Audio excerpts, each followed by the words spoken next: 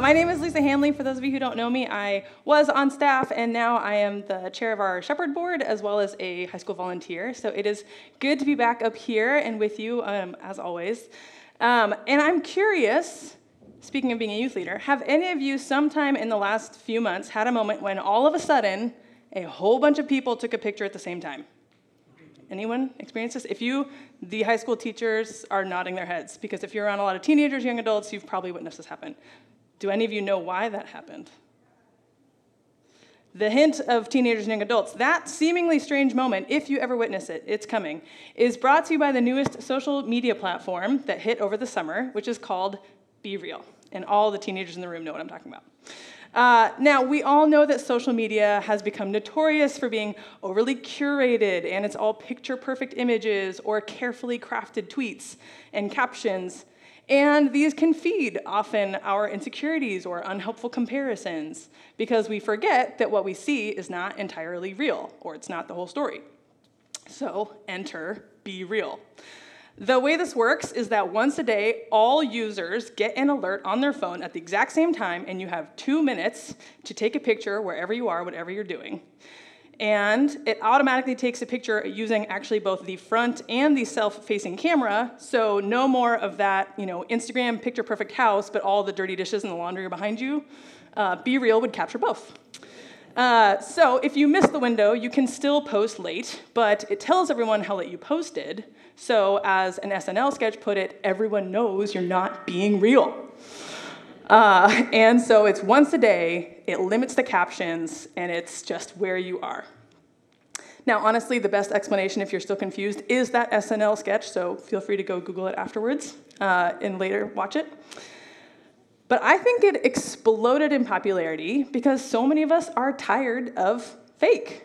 We're tired of the perfectly curated or polished images.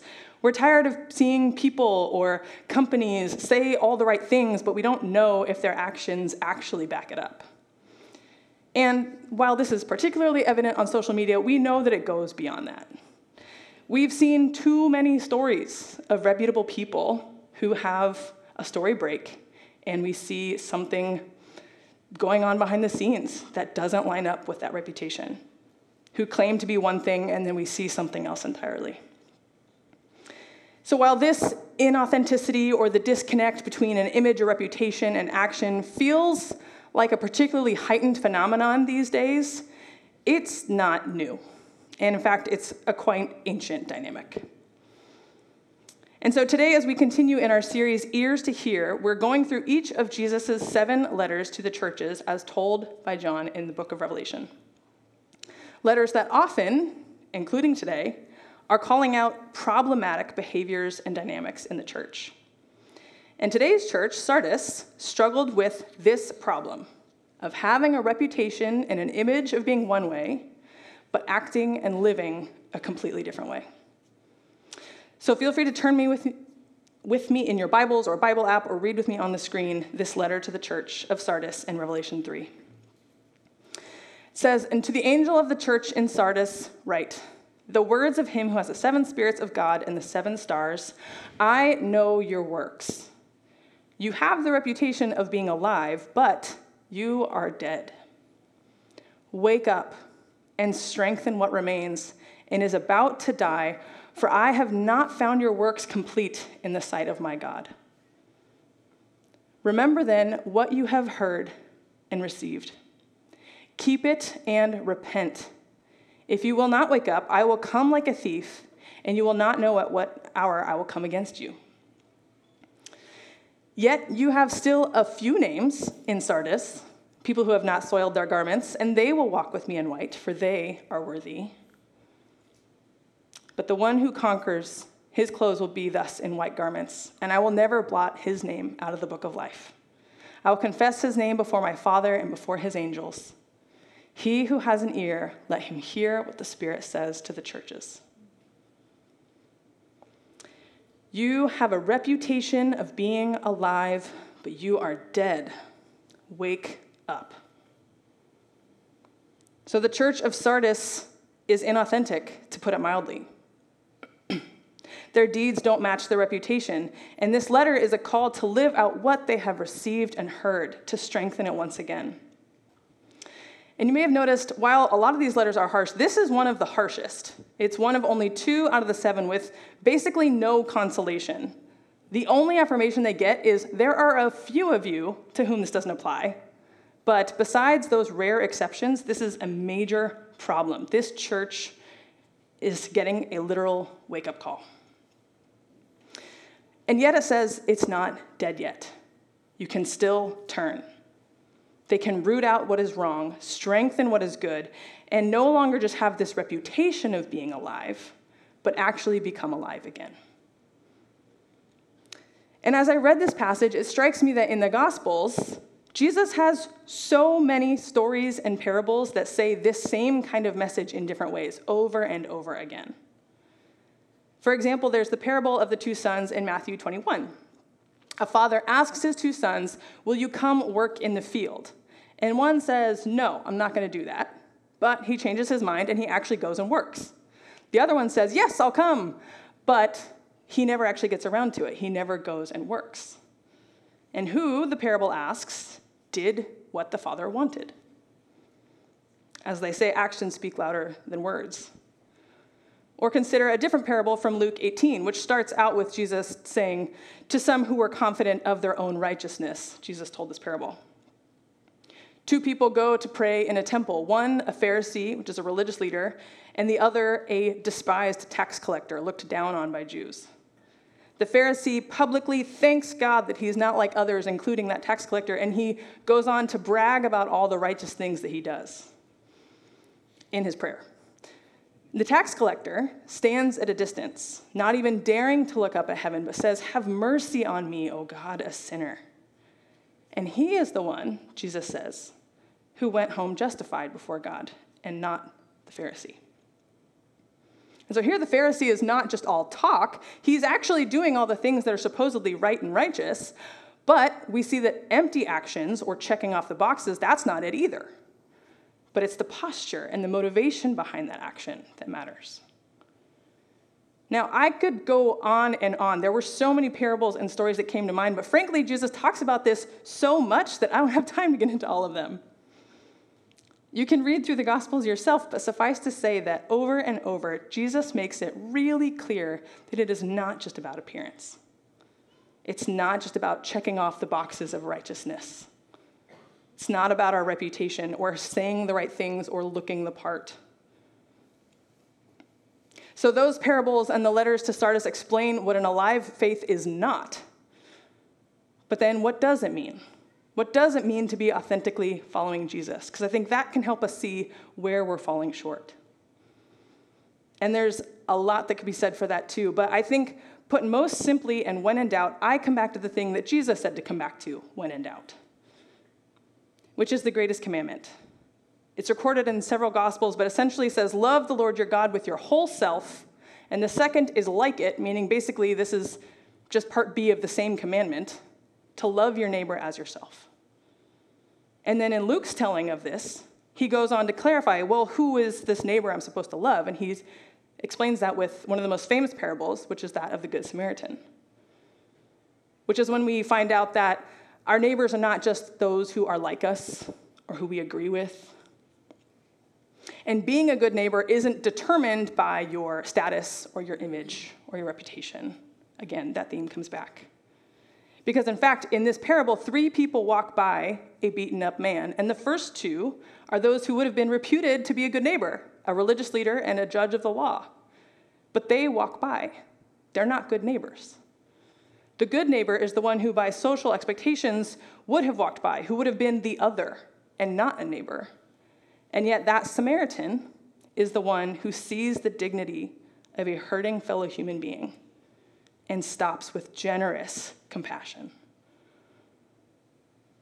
So then if being authentic, alive followers of Jesus at its core means to love God with our whole selves and to love our neighbor, who is actually anyone and everyone, with generosity and compassion, then what does it mean for us as churches today to have a good reputation, but to be inauthentic? How might we be like the church of Sardis? And as I asked myself that question of churches today, the first thing that came to mind was how so many of us are quick to say things like, all are welcome. If you look at church websites, social media, bulletins, street signs, you probably passed a banner that said that on your way over to church today. Everyone is welcome. You belong here, wherever you are on the journey. And yet, too often, that's not the full story. Too often, people will see and hear these promises from church, but then they go and they experience something else.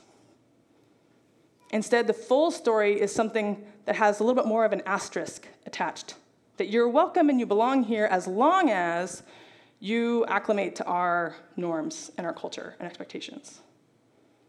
As long as you more or less dress and look and act like the rest of us, kind of within this range. As long as you don't rock the boat too much or bring up the things that we don't want to talk about here. As long as you or your family don't have any disabilities we're not equipped to accommodate. And along those lines, often you'll really feel like you belong or really feel like a meaningful part of the community if you're married and ideally with kids. You're probably within the ages of 30 to 60. You're straight. You fit traditional gender norms, and so on and so on. This list is too long.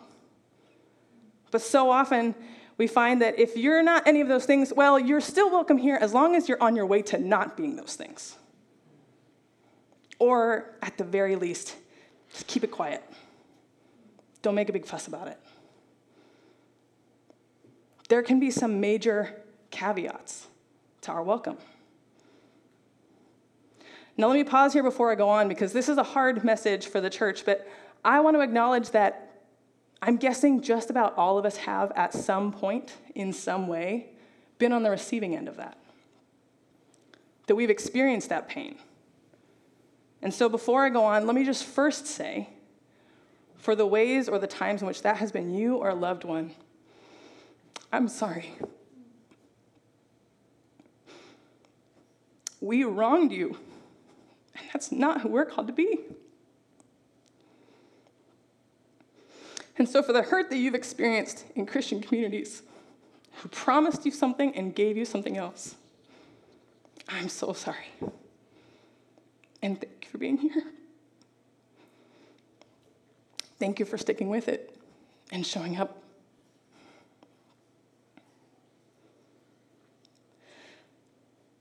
This morning, as we consider what truth this letter holds for us, please hear the rest of this morning in saying, I'm not diminishing that hurt that many of you have probably experienced in the church.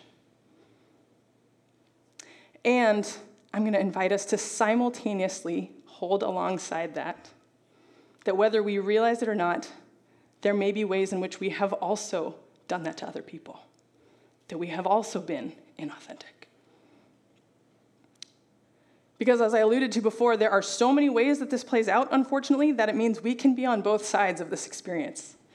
We can both feel rejected in some of our own ways and then also be the one who is harming and pushing away others.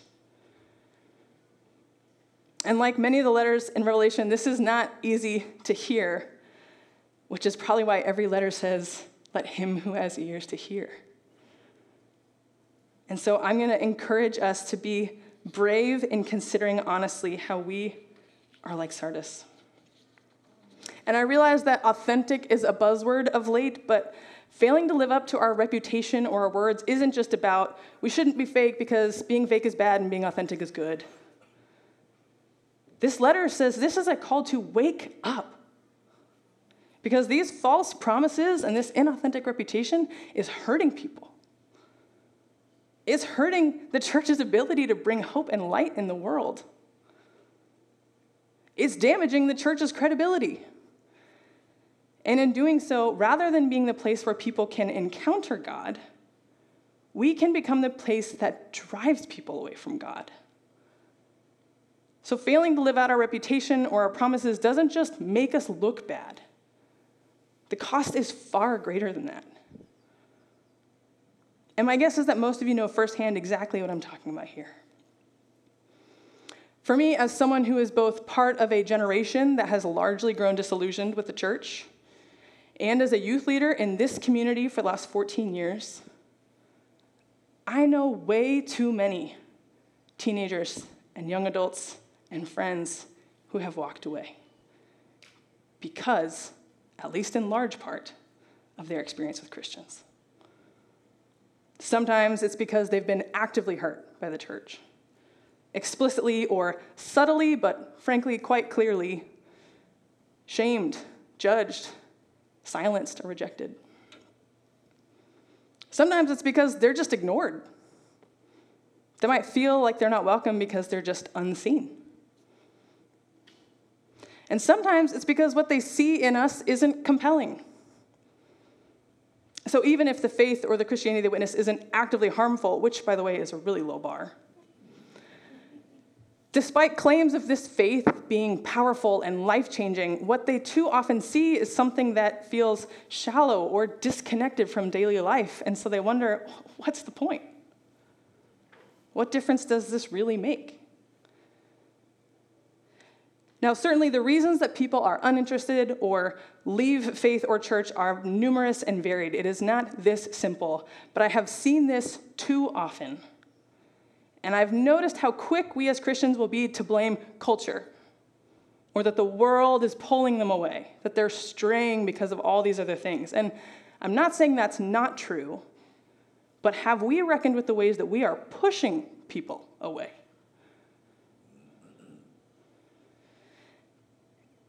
And to bring this even more close to home, one of the areas where I see this so consistently and so pervasively is for those who identify as LGBTQ. I remember years ago talking to someone who was gay and raised in the church, and wow, did he try. He tried to hang in there with church and Christianity, but he got to a point that he couldn't do it anymore. And the thing that has stuck with me for so long is that he said as soon as he left the church, and he didn't say this with anger or bitterness, just his experience, that as soon as he left the church, he found way more of the love and grace and welcome that Christians preach than he ever found in the church. Now, you might have a lot of thoughts running through your head, and I say that, and I don't mean to invalidate those, but I encourage you to set those aside for a second and just hold that experience. Because that has stuck with me for years because it breaks my heart that that was true for him. And I've seen it to be true for so many people. And to bring that even closer to home, I had a similar conversation years ago with a student at Highway. They, and I'm going to say they here for the sake of confidentiality, to not reveal anything about them, had not been around church for a while. But they came back for a retreat or a camp experience with the youth ministry. And I had a good relationship with this person, so as we talked and, I kind of asked what's been going on, what are you wrestling with? As we talked, this person realized that they actually didn't have a problem with God. And when they thought about it, they thought, oh, actually, yeah, I know God loves me. So their hesitation and their barrier to faith was Christians at Highway. They had stopped coming to church because once people knew that they were in a same-sex dating relationship, they felt judged. They felt like they couldn't be themselves, that they were no longer as welcomed or as valued as they were before. And let me clarify, as far as I know, no one said anything explicit to this person, no outright rejection or condemnation. But this person still felt it. They still knew. People who are vulnerable and frequently excluded are always on the lookout for whether or not they are safe and welcome somewhere, and it's not that hard to figure it out. It was the way people looked at them differently. the ways people talk to them or didn't anymore, like they used to. The questions that people asked or stopped asking. And particularly for younger generations, for those who are teenagers and young adults, they are in the peak of figuring out who they are and their place in the world. And so they are particularly vulnerable and attuned to this rejection. So this person drifted from church, and in the process, they also drifted from God. And in our discussion, they realized they knew God's love, that God actually was not the problem. We were. That is devastating. And perhaps what's worse is that as I was preparing this, I've had so many faces and names of people that I love.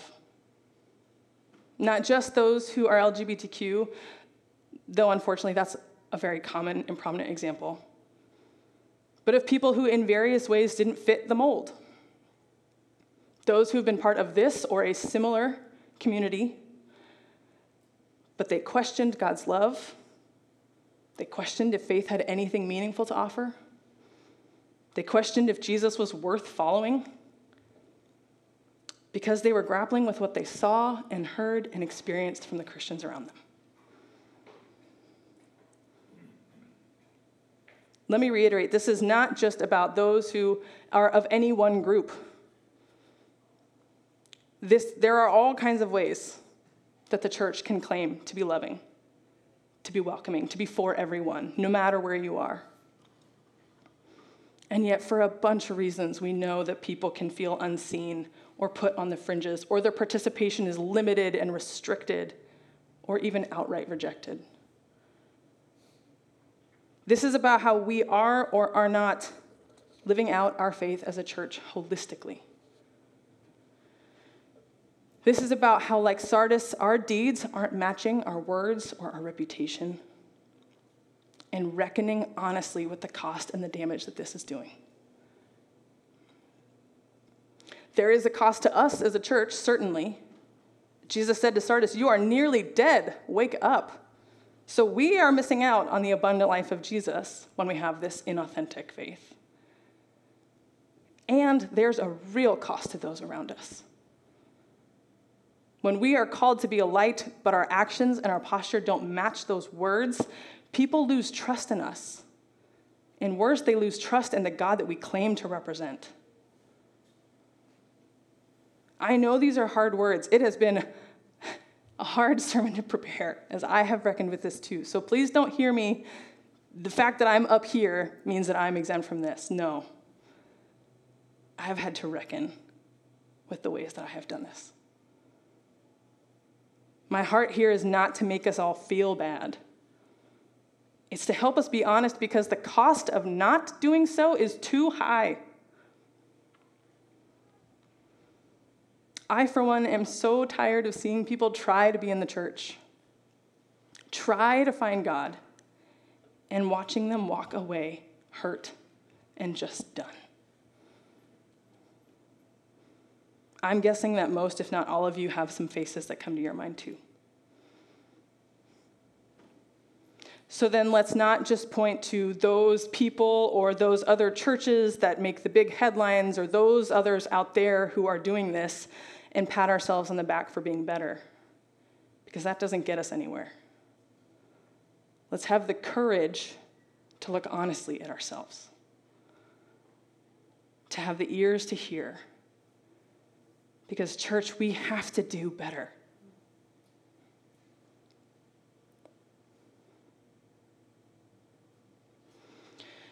The band is going to come up and lead us in a time of reflection, and I encourage us to use this time to repent for where we have strayed, for the ways that our clothes are soiled.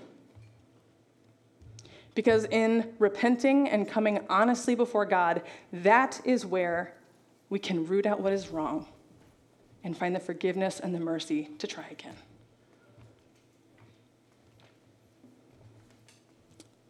To wake up and to be the church that we are called to be. And so I want to close with just a few verses as our prayer this morning, reminding us not only of the church that we don't want to be, but who is the church that we are called to be. Would you receive these words?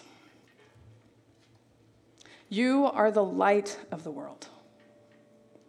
Let your good deeds shine out for all to see, so that everyone will praise your heavenly Father. Imitate God, therefore, in everything you do, because you are his dear children. Live a life filled with love, following the example of Christ. He loved us and offered himself as a sacrifice for us, a pleasing aroma to God. This is how everyone will know that you are my disciples, when you love each other. Love the Lord your God with all your heart, with all your soul, with all your mind. This is the first and greatest commandment. And the second is like it. Love your neighbor as yourself. All the law and the prophets hang on these two commandments. May we not just hear or claim these words, but truly live them. May we be a church that is fully, authentically alive in the way of Christ. Amen.